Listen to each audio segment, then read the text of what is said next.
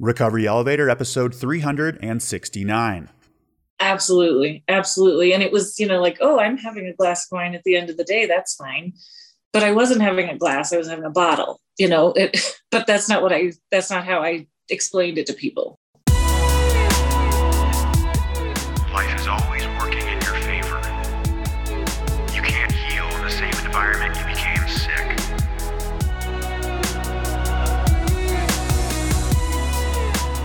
Welcome to the Recovery Elevator podcast. My name is Paul Churchill. Thank you so much for joining us today. On today's episode, we have Catherine. She's 45 years old. She's from Colorado and took her last drink on September 24th, 2021. Great job, Catherine. Listeners, our Ditching the Booze, the What, the Why, and the How course starts in 8 days on Tuesday, March 22nd. Times are Tuesday nights at 8:30 p.m. Eastern, followed by an informal parking lot discussion for Q&A. Listeners, this course is all about connection. Meet together as a cohort once per week for 75 minutes, participate in smaller breakout group discussions, and connect with others via the coursework, which is assigned after each course session. DTB, Ditching the Booze, is our Intro to an Alcohol-Free Life course. If you are exploring a life without alcohol, then this course is a must. We'll cover accountability, routines, dealing with cravings, what cravings are, mindfulness, the science behind an addiction, spirituality, and more. Now, this course is for Cafe RE members only and is included with Cafe RE membership. Link is in the show notes. Thank you, Liz, and use the promo code OPPORTUNITY to waive the setup fee. Now, let's hear from Kala Brands. Founded in Northern California, the team at Kala Ukulele has been designing and building ukuleles for over 15 years. Today, Kala is the most popular ukulele brand in the world. Kala's mission is to create affordable and high-quality ukuleles at every price point. The ukulele is super fun and fulfilling. Anyone can learn. And if you don't believe me, you can always ask Paul.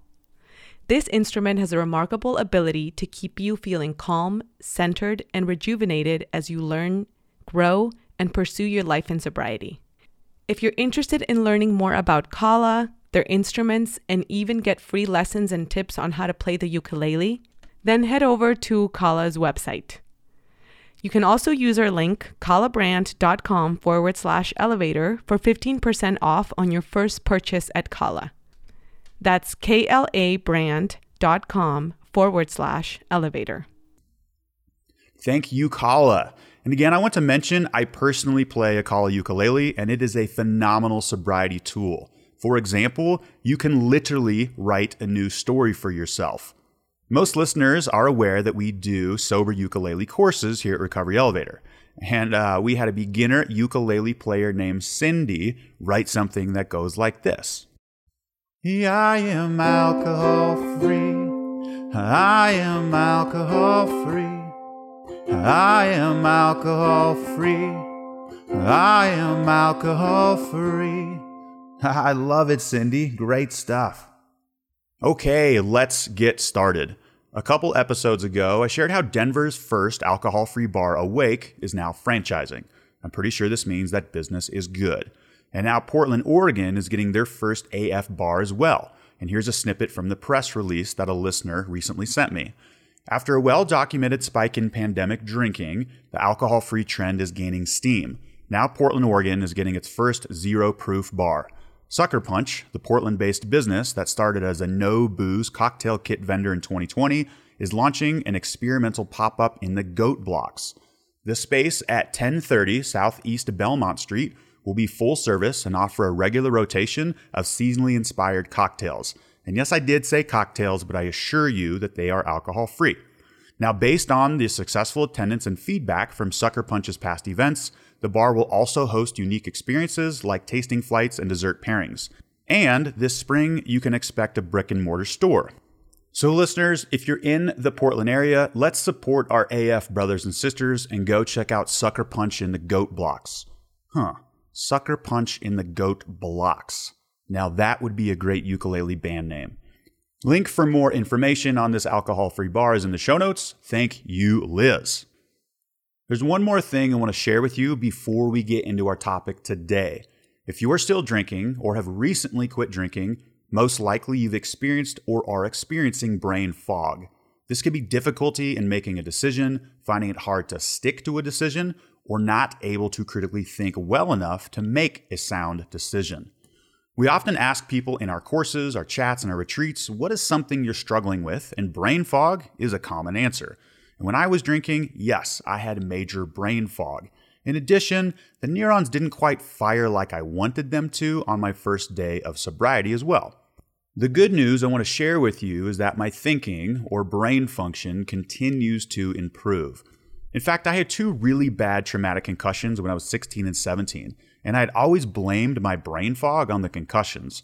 However, since removing alcohol, my cognition has improved and continues to improve. I've noticed a significant improvement in my critical thinking or problem-solving ability. Now, full disclosure, I'm still struggling with time zones, and if you're taking the ukulele course, you can confirm this. I showed up late to my first 2 office hours and totally missed another. But hey, progress, not perfection, right? Yes, not ingesting a toxic substance called alcohol does help, but here's also what I think has helped. Number 1, meditation. Now, I am still big on meditation, but in 2018, 19, and 20, I probably averaged 30 to 45 minutes of meditation a day. Now, the science behind meditation and how it can rewire your brain is nuts, and there's tons of data to back that up. It can completely change the way you think and process information or data. In addition to meditation, I think plant medicines have helped, and for me, this was ayahuasca. Speaking of concussions, ESPN did a special on how the NFL is sending players with chronic concussion symptoms to ayahuasca retreats, and they're seeing amazing results. The third thing that has helped my thinking is being less reactive. When I'm not in a good thinking space, aka stressed, I can pause and come back to it later in the day or the following day when my brain waves are less frantic or less in a high beta state. Now, I was one reactive mofo when I was drinking, and none of what I just mentioned was possible. Another reason my thinking is clear is because I'm playing more music. Thank you, sobriety. And with music, this is otherwise known as being in the present moment. And when I play music in nature, it's a double whammy. So playing an instrument or getting into a flow state or being in the present moment is extremely beneficial to the whole human body because it puts us into a state of coherence where all the systems are operating in concert, mainly the brain and the heart. In the brain, music helps get the left brain, the analytical side, talking with the right brain, the visionary side, and they begin to work together in harmony. Did all of this happen overnight? Nope, not at all. How much time did it take? Well, I saw an immediate spike in cognition 72 hours after my last drink over 7 years ago. After that, be patient. Allow the body, mind, and soul to recalibrate. This period is called pause or post-acute withdrawal symptoms, not syndrome. And I personally like to call them healing symptoms. Again, listeners, be patient. Many of us reemerged from the grave when we quit drinking. You won't be doing long-form algebra the next day.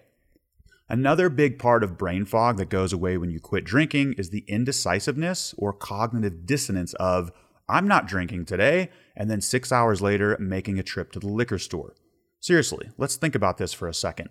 You make a major life declaration in the morning, at least a couple times a week probably, and then later that day, all bets are off. Simply not putting yourself in the front seat of that roller coaster will free up tons of mental bandwidth. The next thing I want to talk to you about is the quote, "You can be right or you can have peace." According to the internet, this is an Igor quote from Winnie the Pooh, but I think someone else said it first. Now, this is a big hitter quote, similar to the one that goes, "The opposite of addiction is connection." Let me say the other quote again. You can be right or you can have peace. It's powerful, it's impactful, it's short, it's to the point, it's concise. Now, this one sounds simple enough until you have to put it in practice. At the fundamental level, this quote is referring to the ego who reinforces itself by being right no matter what. Now, we've all seen the people who just can't seem to apologize or admit that they are wrong, and we've all been that person as well. So this quote has stuck with me over the years, and it's one that I try my best to practice on a daily basis. But again, when life gives you an opportunity to be the embodiment of this quote, it isn't always easy. The other day, I was at a pet store waiting in the line to check out. The person in front of me was asking questions about their new pet. A lot of questions. While waiting, I turned 90 degrees to look at the plants for sale on the wall. When I turned back, probably 15 seconds later, there was a gal in front of me in line. Now here's the dialogue that Bruno, the inner voice, was telling me. How could she not see me? I'm standing 3 feet away from the register. I'm not even practicing social distancing. Of course this gal saw me. How could she? This is a total act of disrespect. She might as well have stepped on my left foot on the way to the front of the line. So I sat there for a second, and in my mind, the bigger me was saying, don't do it, Paul, let it go. And someone was with me at the pet store, and they even told me, they said, Paul, don't do it. It's not worth it. And so here's what I did. I told myself the line, hey, Paul, you can be right or you can have peace. However, in that moment, I wanted to be right. So I tapped the girl on her shoulder, and when she turned, I said, hello, would you like my spot in line? She realized what happened and immediately said, oh, I'm sorry, I had no idea. Would you like to go in front of me? And I said, no, it's fine, you can go ahead. Now, within 15 seconds of tapping the girl on the shoulder to let her know she ruined my day and possibly the rest of my life, I realized I just should have let it be. I knew it. But sometimes this work is so hard to practice in the real world, especially after having kind of a longer day. Now, I didn't feel better telling her she cut in line, and I imagine the interaction we had didn't make her day any better as well. So listeners, here's the good news. Even though I did inform the gal in front of me that I was in line, I was aware or I recognized the situation. In fact, I almost let it go. But I still love myself today. I learned from it, and I'm sharing this story with you right now. All of this is progress. Now, I would still like to see the security footage just to see how bad she burned me. Come on, Paul. We got to let this one go. Let's choose peace. Okay, before we hear from Odette and Catherine, let's hear about a better way to get help. This podcast is sponsored by BetterHelp. BetterHelp is the best online therapy option that currently exists on the market. Mental health matters, and as we continue to live through these stressful times, it has become more and more evident that we need to have someone that can help us process our emotions and navigate the challenges of sobriety. BetterHelp will assess your needs and match you with your own licensed professional therapist. BetterHelp provides a broad range of expertise, which may not be locally available in many areas. The platform is super easy to navigate as you can log into your account at any time and send a message to your counselor. You'll get a timely and thoughtful response. Plus, you can schedule weekly video or phone sessions with your counselor. BetterHelp is more affordable than traditional offline counseling, and financial aid is available.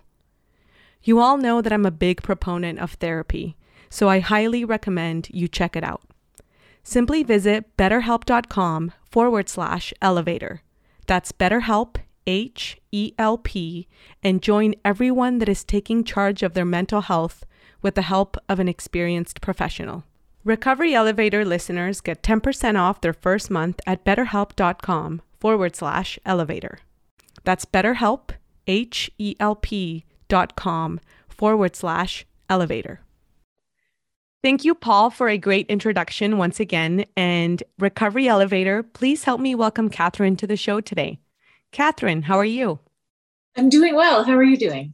I'm doing really well. Thank you so much for asking. And let's get right to it. When was the last time you had a drink? The last time I had a drink was September 24th of 2021. But I think I should add that the last time I had a really rough night and got totally drunk was the 21st of September. So the 24th was my sort of goodbye to alcohol day. Yes. And I want to hear more about this once we get into how you got to that moment. But thank you for sharing. And before we do get started on all of the alcohol talk, please let us know just a little bit about yourself, where you're from. Do you have a family? What do you do for a living? Any hobbies? Just a little bit about yourself. Sure. We live in Colorado and I am married. I have one full-time child. That's my biological child who's 10. And I have two stepchildren that are 18 and 16. And they live in Mississippi with their mom, so they're not here with us all the time. I'm currently a stay-at-home mom, possibly looking at going back to work, but not sure. 45. I don't know if I said that. And what I really like to do is read fiction mostly. Well, yes, only. I love working out. I've been really into Orange Theory since getting sober. And we love skiing. I love Orange Theory. I feel like most of the time that I talk about working out lately, most of my airtime speaking about fitness is taken on the Peloton because now I have one at home. But before my Peloton journey, I would go to Orange Theory 2 or 3 times a week. And it's such a great community. I love that you go. It is. It's really is. And I feel like I've met real friends, and I've even shared my sobriety journey with people there, which might sound odd because I don't know everyone's name sometimes, but they're so supportive. So it's really been great. I love that. I feel like, not just in sobriety, but this is a perfect example about just friendship and how sometimes we kind of work in reverse with these deeper connections where maybe you don't know the surface level things like their name or, I don't know, their favorite thing to do, but then deeper things or more intimate things. And I think it's very just interesting how that happens. And I feel like it's an indicator that there was just a quicker entry point into vulnerability and things that are maybe harder to share. So I'm glad you found that. Absolutely. Thanks. All right, Catherine, and let's give listeners some background on your history with drinking. When did you start drinking? When did you realize alcohol wasn't serving your life anymore? What got you to start quitting? What got you here? So, I feel like the last 12 years has probably been the worst. So just briefly in high school, I just couldn't wait to try drinking, but I did it a handful of times. I went to 1 year of college and partied a lot, but it was never like an issue. To me, it was very normal. I hate to say that sometimes, but, binge drink on the weekends. I was doing what I thought normal college age kids would do. And it wasn't really interrupting my life. I joined the Army when I was 21 and drank with my buddies. Again, it was no big deal. So when it really got interesting, to say the least, when I started drinking wine, I really liked wine. And I think that there's this myth that it's classy and it's okay. And it's not like drinking a beer. And I think I took that way too far, to be honest, even from the beginning. But I will say I was kind of the last one to leave the party, and I could drink more than other people. And my tolerance was a blessing and a curse, obviously. But in 2010, I was in a really rough place with work. I was still in the Army. My husband was stationed somewhere else, so we were separated, and I was drinking alone. And because I was sad and stressed and miserable. And that's probably when it really started as a crutch.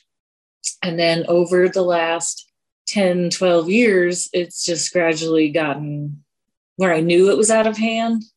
And the way I may end up describing it is it was like it's the straw that broke the camel's back, but I can, clearly recognize this straw that was added and this straw that was added until it became too much to carry. So I'll stop there and see if you. Of course. Yeah. I don't think I've ever talked about this almost like made up hierarchy. And you mentioned it of alcohol. It's like if it was a pyramid or a triangle, I'm writing notes here and there's like wines all the way at the top. I feel like being a wine connoisseur, like it's like you made it, like you're classy basically. And then if you're walking down the street and you see cans of like mixed drinks or just like little airplane bottles, then that makes me feel like that's lower on the hierarchy. And maybe that's just my perception, but I feel like it's really interesting to note the distinction even within, it's all alcohol, but within the products and how that basically just puts us in a different category of drinker. Because I bet that if you liked wine and you were getting to know about it and distinguishing maybe some flavors, it's almost like a blanket of justification, and it just takes longer. So it's just, I think it's just interesting that how we perceive different drinks is different, even though they're all just the same alcohol. Absolutely. Absolutely. And it was, like, oh, I'm having a glass of wine at the end of the day. That's fine. But I wasn't having a glass. I was having a bottle, but that's not how I explained it to people. So yeah, it was very dangerous for me. Yeah. Yep. And you said that you pinpoint when you started to drink out of sadness and loneliness. So were you able to pinpoint this in hindsight, or in the moment, were you able to identify, oh, I'm drinking to numb out, or I'm drinking because I feel lonely, or was this more of a later realization?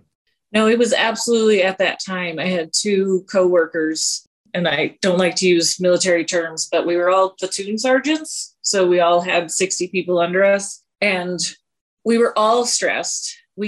These were, men in their 40s that were talking to me about how much they were drinking. And the three of us said, maybe we should go, because the military does have available help, right? Okay, I need help with this alcohol abuse. But it's a bit of a stigma, of course. The three of us did talk about going to get help together so that it would shine a light on the amount of stress that we were under because of our position. But we never did it, of course. I definitely wasn't ready to put myself out there like that. And one, I wasn't ready to ask for help. I wasn't ready to stop drinking. So I definitely knew at the time that it was a problem. I just thought I could get it under control by myself.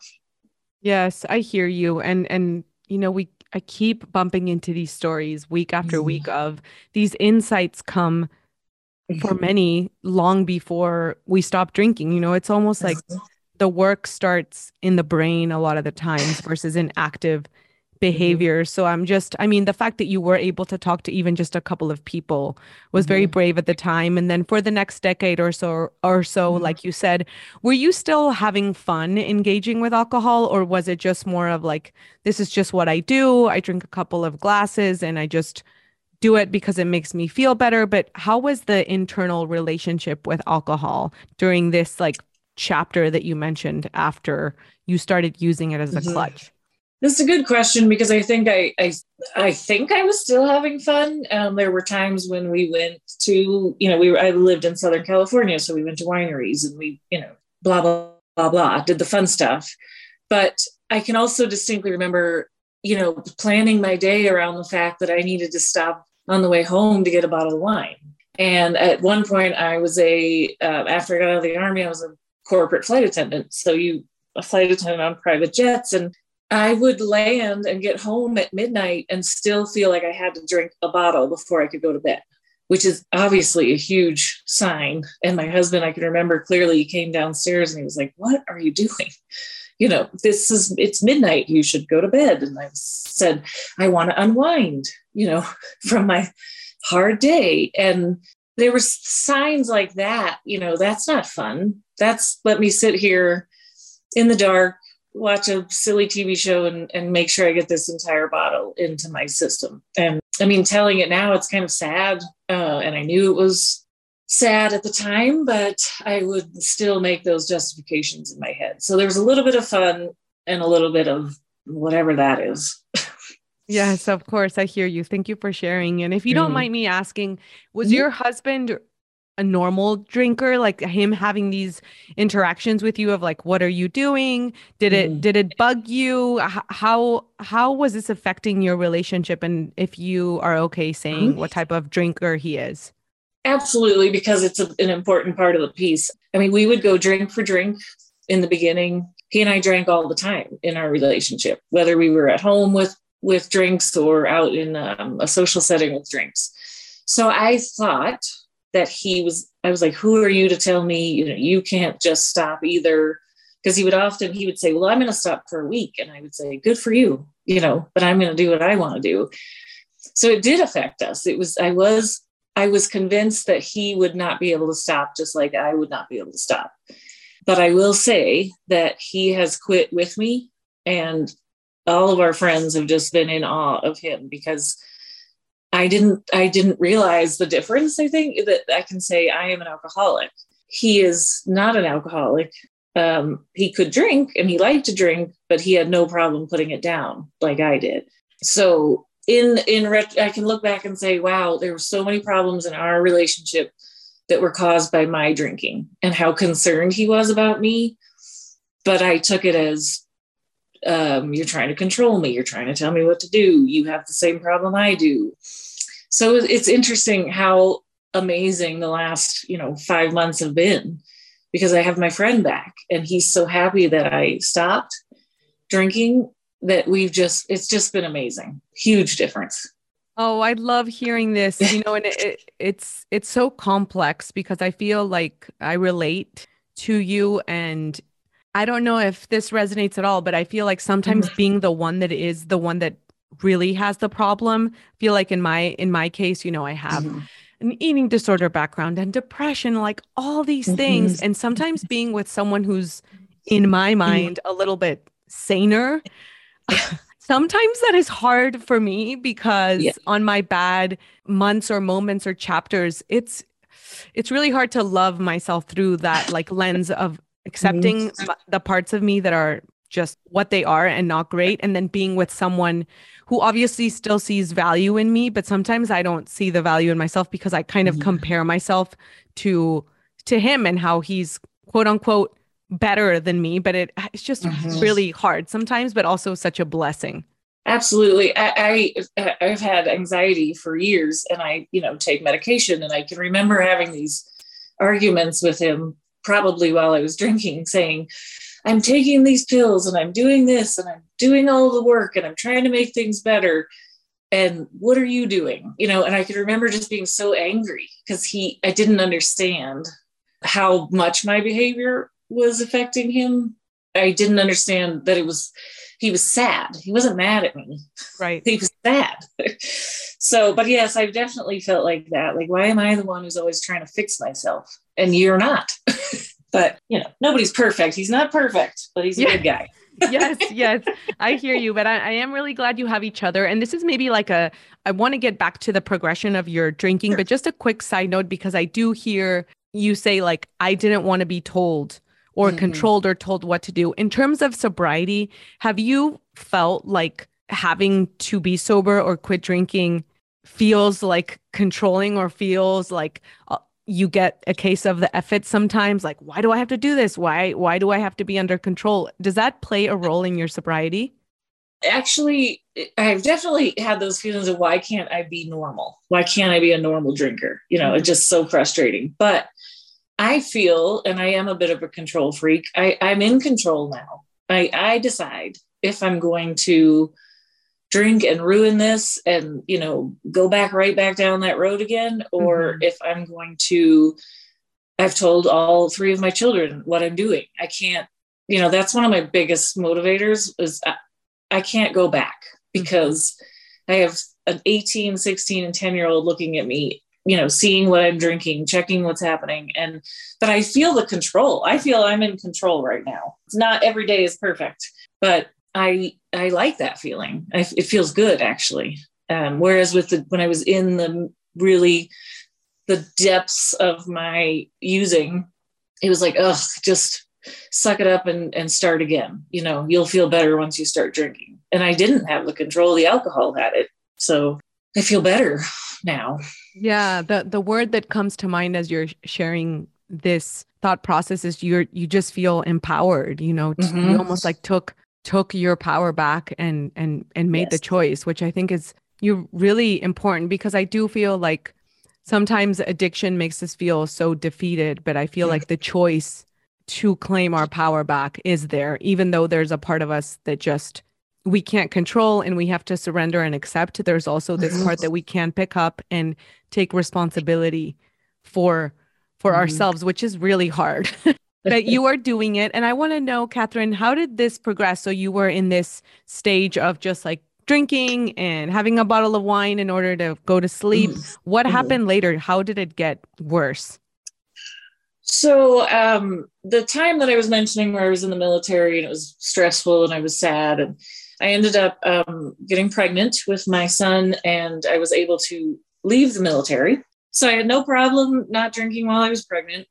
And then it's funny because I was talking to one of my friends about this, and it makes me feel horrible to say, but I think it should be said. I think motherhood changed me and the way I drink. And I would say, oh, I'll put the baby to bed and then I'll go relax and have my wine. And so it was kind of a different, it wasn't a work related stressor, but I was still using wine to medicate, the stresses of being a mom. And I don't like saying that because being a mom is a wonderful job and I love my children, but it's a weird journey to go on. So that definitely affected, it was always a bottle. My husband and I would both have our own bottle of wine each night, just basically every night. And I'll fast forward just a bit to, I'm trying to remember years. I think my son was about 7 and I knew I was drinking too much. I had, we were staying with my in-laws for a little bit and I would drink with them, which was normal. And I would go down to the basement to go to bed and I would continue to drink and sneak bottles and things like this. So I actually told my mother-in-law that I was worried and that I needed to cut back. So again, I wasn't ready to quit. So for about a year, I was measuring half a bottle of wine into this giant Pyrex glass measuring cup. And that was what, okay, you're allowed to have this. And then you go to bed. And I started drinking those light seltzer things. And then, so I was trying to change everything. I even saw a therapist and he goes, well, I'm a recovering alcoholic and it's kind of all or nothing. And I was like, nope, I'm not ready for that. But I will say it is so much more work to monitor yourself and try to keep it in check than to just stop completely. But I didn't know that at the time. Yeah, the mental gymnastics are figuring out how much and when and what time. And it is a lot of mental space. And I will let you know that it's not the first time that I say this on air, that motherhood is the most amazing and most triggering thing all at the same time. So please do not feel bad because you are in good company with all the moms, whether they have drinking problems or not. We all feel like we want to eject the present moment multiple times a day. Yes, exactly. So I did that year, and this is when we lived in Virginia, and I was sort of doing okay, but I was also just me and my son in our condo, and my husband was traveling a lot, and I could kind of control it. So we moved to Colorado, and I met this wonderful group of friends who genuinely are wonderful people, but they drank a lot. And my measuring things and monitoring just went right out the window. And I will never blame anybody else but myself for my drinking and my behavior and all that. But because they drank so much and so often, it was like this green light. Go ahead, open another one, have more. Everybody else is. It's totally fine. But my behavior was so different than theirs. Theirs would be on the weekend, together because we were all having a party. But mine would be, it turned into, at my lowest, I guess, I would drink with other people, and then I would come home and open more wine. And my husband would go to bed and say, don't you think you should go to bed? And I said, no, I want to be by myself. I didn't say I want to be by myself. I said I wanted to watch my shows and relax. And it was so much wine. And then I switched to vodka, and then, IPAs, because Colorado's full of those fancy beers, and not to be, overly gross, but my stomach was rebelling and my body was rebelling. And I was taking acid medicine every day. And I was so saturated by the end. And then, by the way, in the middle of all that, COVID happened. So then we just all homeschooled our kids and then met in the driveway at 3:30 and started drinking, but it was so much, but it was this particular group of friends made me think that it was okay to keep going. And I was definitely not in control at that point. Yeah, between COVID and you being surrounded by more normalization of it than usual. I mean, it was a formula for like the best permission slip you could give yourself. And you were sharing how, the wheels were starting to fall off. You could feel more effects in your body. Were you getting enough sleep? Were you having like more anxiety because of it? Any other effects? Absolutely. I mean, my sleep was dreadful. I'd wake up every day or every night at 3 a.m. And being 45, I love to like blame it on menopause. I was like, oh, these night sweats, you know. And right. Of course, when I stopped drinking, it doesn't happen anymore. So I blamed a lot on that. But sleep was terrible. I would take a nap almost every day. And then like, because I was so tired, but so that I could do it again later. And I gained a ton of weight, which made me feel awful. Not, you know, I don't like to even talk about weight, but just the feeling of it was so uncomfortable. And then I would go to Orange Theory, hungover as all can be. And, oh, look at my workout. I burned 500 calories. And then I'd have 2 bottles of wine. So it's like, good for you, but you're not getting anywhere. You know, I kind of lost track of your original. Oh, lots of shame, lots of guilt. I was making horrible parenting choices. We have a little restaurant pub right up the road. I would go there before the bus came with one of my friends and have a few beers and then end up staying there. And sometimes we'd leave our little one at home, and I'm ashamed to tell this, but I think I should. You know, we'd leave him at home and go 5 minutes up the road thinking that was okay. And it's not. And he even told his teacher that he was scared that mom and dad were at the pub and he was alone and he was scared. And this is hard for me to tell because I'm so ashamed of myself. But at the time I was like, you can't tell your teachers that stuff. Don't do that. And honestly, last week I said to my son, I was 100% wrong. You absolutely should tell your teachers if you're scared. And if mom and dad are, you know, you were right and I was wrong. And I am so sorry. And it felt good to be able to tell him that because my behaviors changed. But I have just looked back and thought to myself, what was I thinking? How did I justify things like that? So that's hard. Oh man, I'm getting so teary because I'm a mom too. And I've made some similar mistakes on my journey. And I have a good friend who's a therapist and she also is a mom. And she always shares and gives me encouragement of, you know, the repair tool and like what you did in having that conversation with your son was exactly what repair is, instead of, you know, him feeling like he was wrong or filling in the gaps. Like kids are always filling in the gaps, but you basically went back and filled in the gap with clarity versus anything that he could have assumed. And that is really powerful. I think you're teaching your kids so many good lessons just by basically being a living amends to them. And I really hope you said it was a huge motivator. Your kids are the same for me. And it is really such a driving force, and you're a really good mom. Oh, well, thank you. I'm trying. So what happened, you know, between this bad group of friends, well, not bad, sorry, for the friends that are listening, the justification friends that didn't have a problem but loved to party, and COVID and all of that, and your health kind of progressing into just having more difficulties. What did you have a low moment? What happened? So lots of fighting with my husband. And I could remember saying, listen, if I can't get it together, I'll do 30 days in a treatment center. Just give me some time. Let me try to get it together. And so there was probably, let's say the last year was me trying to figure out how I could control this. But once I, you know, had a certain amount, it was done. I was just off the rails until I passed out. So there was a few things that happened, but I'd like to tell a story of that last big drink that was 21st of September. I have a wonderful friend whose husband passed away from cancer, and huge battle. I mean, it went away, came back, went away. And so the 21st of September was his memorial. And I'm sitting there thinking he would give anything to be here. And I'm actively killing myself with this.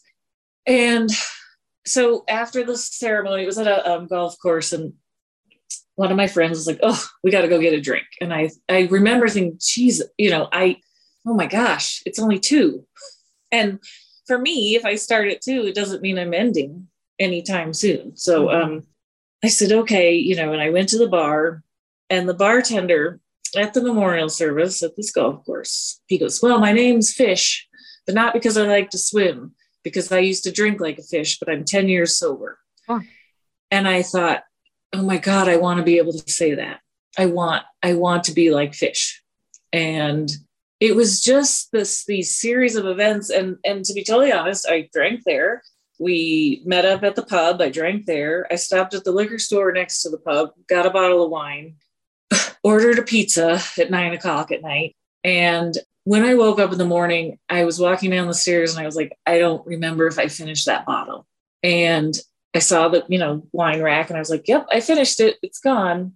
So I don't know how much I consumed, but it was so much. And it was still with having these thoughts of, I want to be 10 years sober. My good friend wishes that he could be here with his family and he died, so it was these crazy thoughts. And that day I was going to the airport and I looked up rehab centers in Denver, which also 2 weeks before that, I had seen on the news a thing about a woman's recovery center specifically for women in Denver. And that's who I Googled. I texted my husband and I said, I need help and I need to go to this place. And that I was in the airport doing all this and trying to make arrangements. And that was like the last straw, except as you know, the 24th, I was on that trip and I had 2 glasses of wine at the hotel bar. And I was like, all right, that's it. I'm done. So I feel like I kind of had to say goodbye to it instead of that horrible night that I had a few days before. Well, shout out to Fish, first and foremost, I know. Wherever you are. Because, I mean, it sounds like it was a series of things, like you said, and you actually being ready to take the leap and to receive the series of things as a wake-up call. Almost instead of an aha moment, it sounds more, instead of a rock bottom moment, to me, it sounds like a wake-up call in terms of an internal wake-up call. And I guarantee you that your husband probably felt a humongous relief when you reached out and let him know that you needed help, letting your family know that you were ready. That's a huge, huge deal. So that's amazing. That's amazing. And thanks for sharing. I love that story and having that moment where you're thinking about the people that are gone and would love to live, and how this basically is just a progression into not living. Yep. Not living, not even just dying, but I wasn't living. I was drinking, drunk, sleep, hangover, drinking, drunk, sleep. It was the same. I was like in this beautiful place. We finally moved to Colorado where we've always wanted to be. And I was basically kind of sick all the time, because of the drinking. So to your point, I wasn't living even when I was alive. And that dawned on me too. Like, what are you doing? You finally got where you want to be. And did you end up going to the rehab place that you Googled, or how did that first chapter, first 30 days look like? Yeah. So I did, but it took a few weeks. So I did a 90-day IOP, which is intense outpatient program, I think is the right. Yes, you're right. Okay, thank you. So it was 3 days a week, 3 hours of group, 1 hour of individual, and then 1 hour with a life coach too.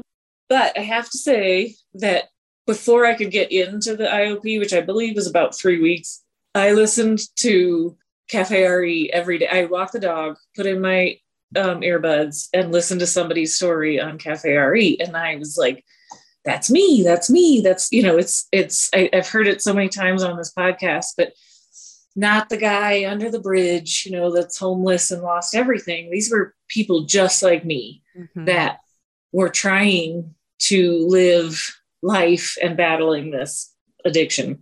So I did start the program, and I absolutely, that was another, with all these women in this room and looking at them going, I never would have thought. And I never, and that's how people looked at me. Like, honestly, my friends were like, why are you doing this? Well, and then some people would say, well, it's really great that you're doing it before it really became a problem. And I was like, it was a problem. I just didn't show you that it was a problem.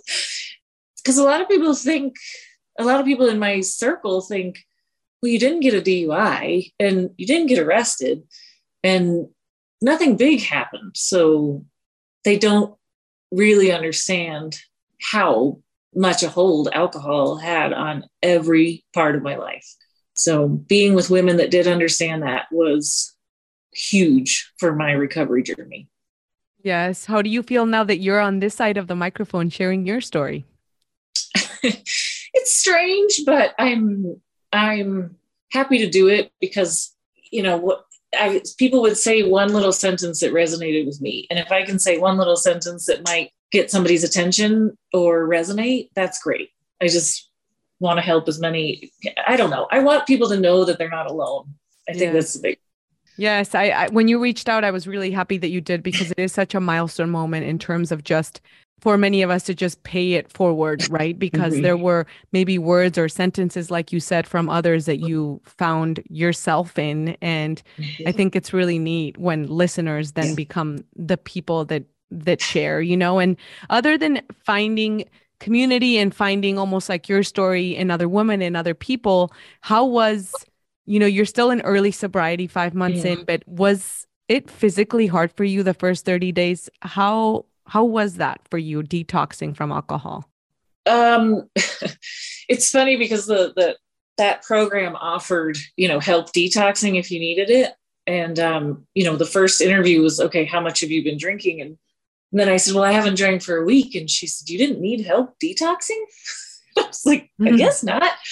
So I didn't have, once I made up my mind, and I just want to really quickly, in last summer, I decided I would do 30 days without drinking just to show myself that I could. And I made it 5 days. And every one of those 5 days was horrible. I was like, all I could think about was drinking. I'd go to bed at 7 just to shut my mind up. And then by the 5th day, I was like, I did 5 days. That's pretty good. I think we should go to the pub. And so it was funny to compare that, trying to do 30 days, to my mind is made up and I'm not going back. And I outed myself everywhere I could. And I will say, telling my husband and my mom, I said, Mom, I don't want to let you down, but I'm going to try to do this. And she was so happy because she's been worried about me for years and years. So once I outed myself, I even went to our local pub and said to the bartender, I'm not drinking. I'm going to rehab. It's, everybody needs to know.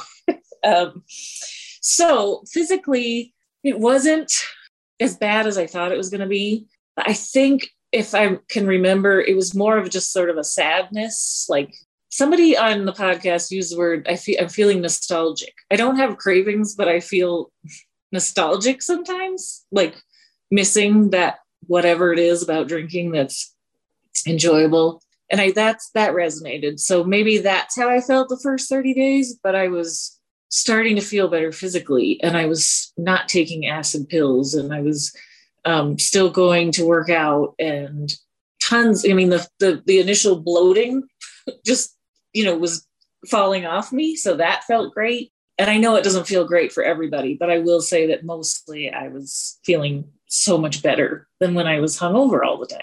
Yes. And you said nostalgia. For me, I keep sharing and thinking how it's a grieving process, right? And grieving is normal, and grieving is a cycle, and feeling some sort of loss, I think, is very normal when we choose to give it up. It is a huge life change, and especially for those people where not everything was bad, where you did have good moments with it. It is like breaking up with a person. It's full of ups and downs for sure.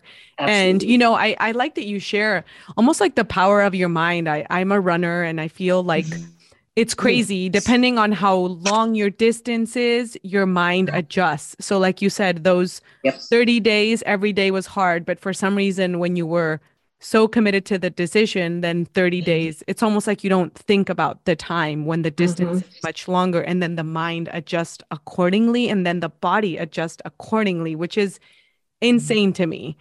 Yeah. Just the power of the mind. But I just feel what I hear from you sharing your story is that you had this, it was a resolution. Like you were firm in your resolution of being done. The 24th was your goodbye. And I feel like in a way was almost like this setting of this massive intention or declaration of I'm done.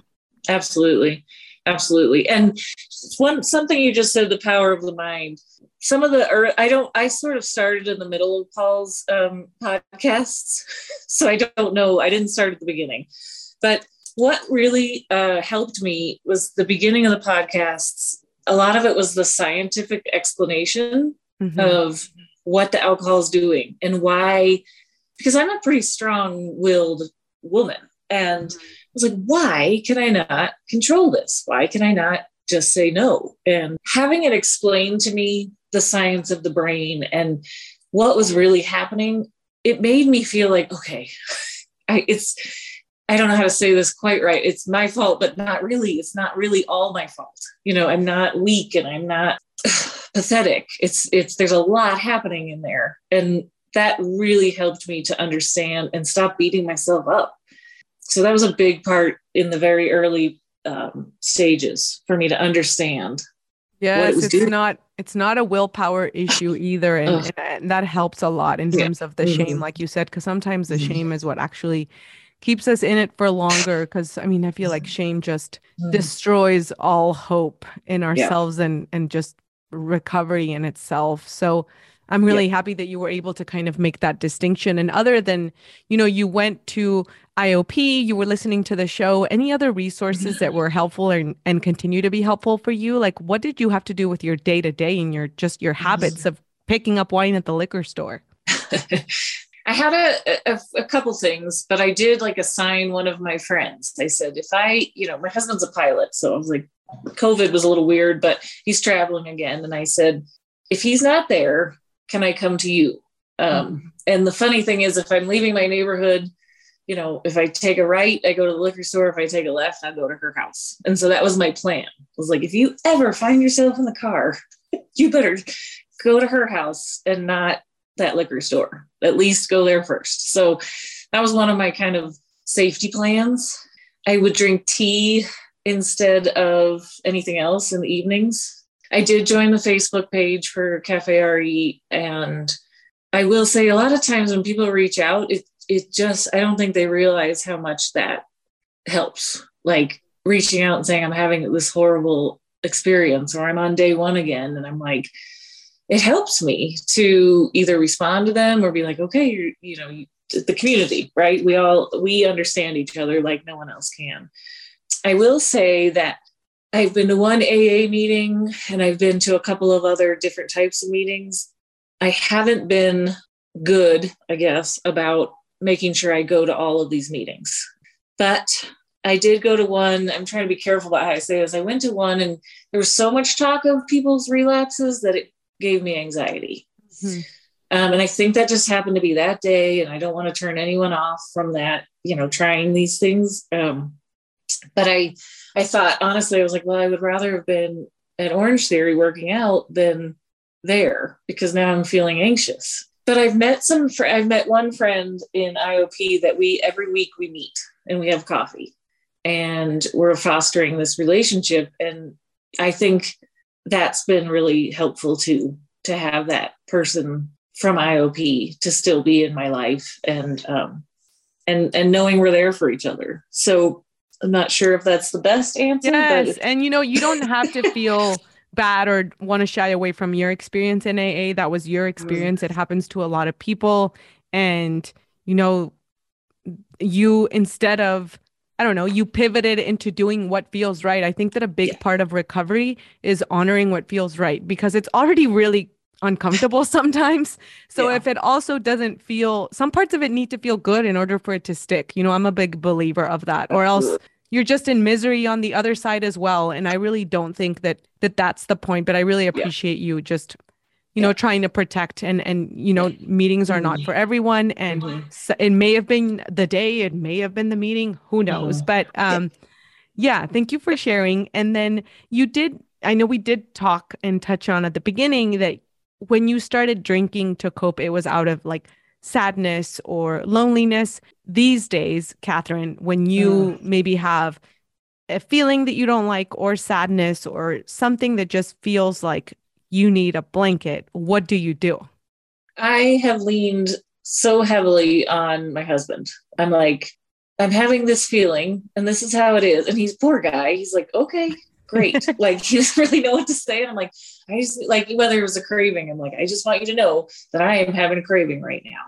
And it's very uncomfortable. And, so I'll say it. And somebody in my IOP said this, when you say something out loud, sometimes it loses its power. Yes. And so if I'm sad or I'm like, usually I have a really hard time describing and knowing what I'm feeling.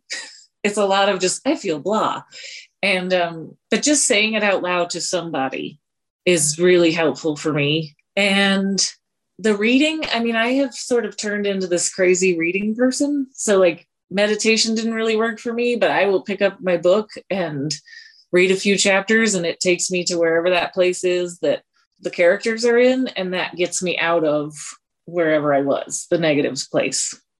I love that. I love that tool. Just being able to go to another land and get yourself out of your mind. I heard somewhere, I think it was Dax Shepard, and he said, we're always thinking about ourselves. It's like, think about something else. Think about someone else's lives, someone else's story. And what a great way, but books to just insert you in a different reality than your own, that sometimes it just feels so consuming how much we are in the depth of our own stuff.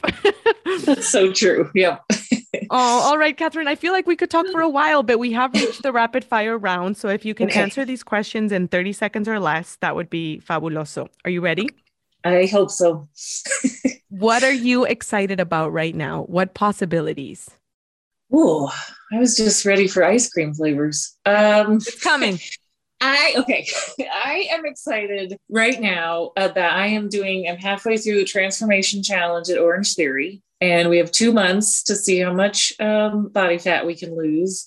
But mostly, because I can't stand it when women talk about weight and losing weight, my base pace has gone up, my push pace has gone up, I'm lifting heavier weights, and I'm loving it. So my wins at the gym have really excited me. And so I'm kind of excited for the second half to see what the end result is.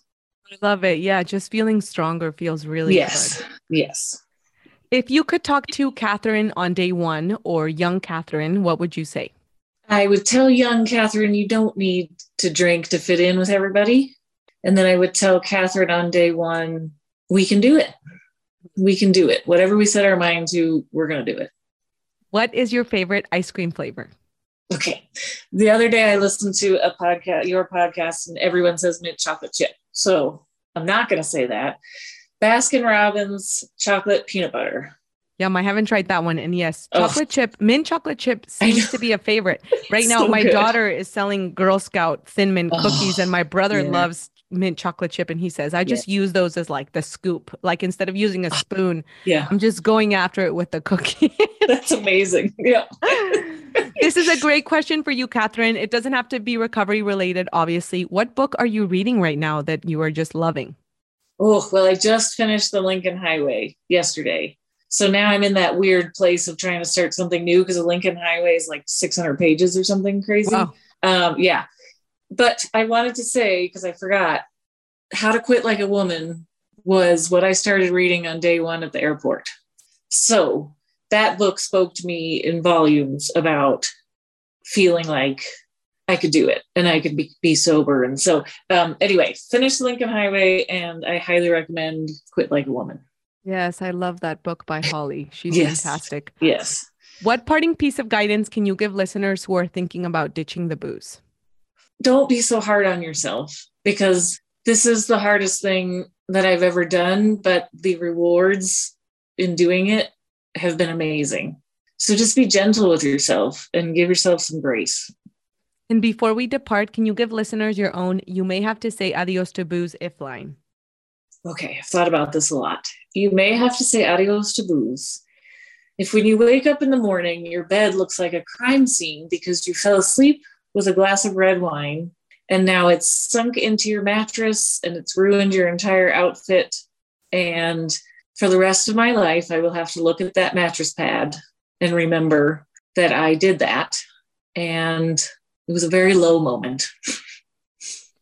What a good reminder, and what a good, sober checker. Oh, it's terrible. Oh, Catherine, thank you so much for sharing your story. I can't wait to air this, and I'm rooting for you. Thank And you. we will be in touch, and we'll talk soon. Thank you so much, Odette. I appreciate it. Have a great rest of your day. You too. Bye. Bye. Very well, Team RE. That wraps up our interview for today. And before I say adios, I want to share with you something that I read on Brené Brown's latest book, Atlas of the Heart. During the conclusion remarks, she said that something that her mother always taught her to do was to know how to sit with people when they were in pain. She said that her mother always said, "Don't look away, don't look down, don't pretend to not see the hurt. Look people in the eye, even when their pain is overwhelming. And when you're hurting and in pain, find the people who can look you in the eye." I thought that was very powerful because I want to be this person for other people. And I actually only have a handful of people that can sit with me when I'm in pain. I have a lot of wonderful people in my life, but sitting with people when they're hurting is really hard, especially when we're wired to fix and to help. You know, even I find myself sometimes giving unsolicited advice, and I'm really learning what it means to just accompany someone with their feelings and not want to change them and not want to eject from the situation because it's uncomfortable. Just be there. I think that that's the power of community. And I think that's the power of this movement and sobriety, is that we do get to find people that are on this path of, you know, working through these hard life exercises, working through vulnerability. So just wanted to share. I hope this passage resonates with you all. Once again, it's from Brené Brown's new book that I just finished, Atlas of the Heart. Remember that you're not alone, and together is always better. Recovery Elevator. It all starts from the inside out. I love you guys. Get out of the story. Get out of the story and use the mind to locate the body. Move the energy inside by talking, walking, and most importantly, trusting that the body already knows how to do so. We cannot fight a drinking problem or an addiction because it's trying to tell us something, and we must listen. It's nudging us in a certain direction. Listen to the heart and follow your gut intuition. This will never mislead you.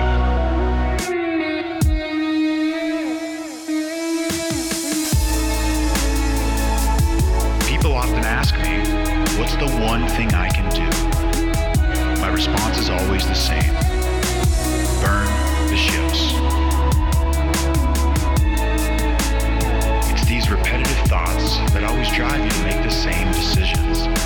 It's these familiar decisions that always lead to the same actions. It's these familiar actions that always result in the same outcomes.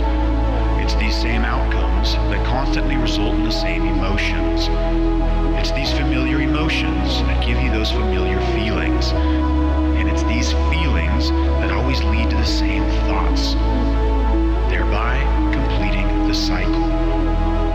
If you can recognize this, you will be empowered to change your thinking.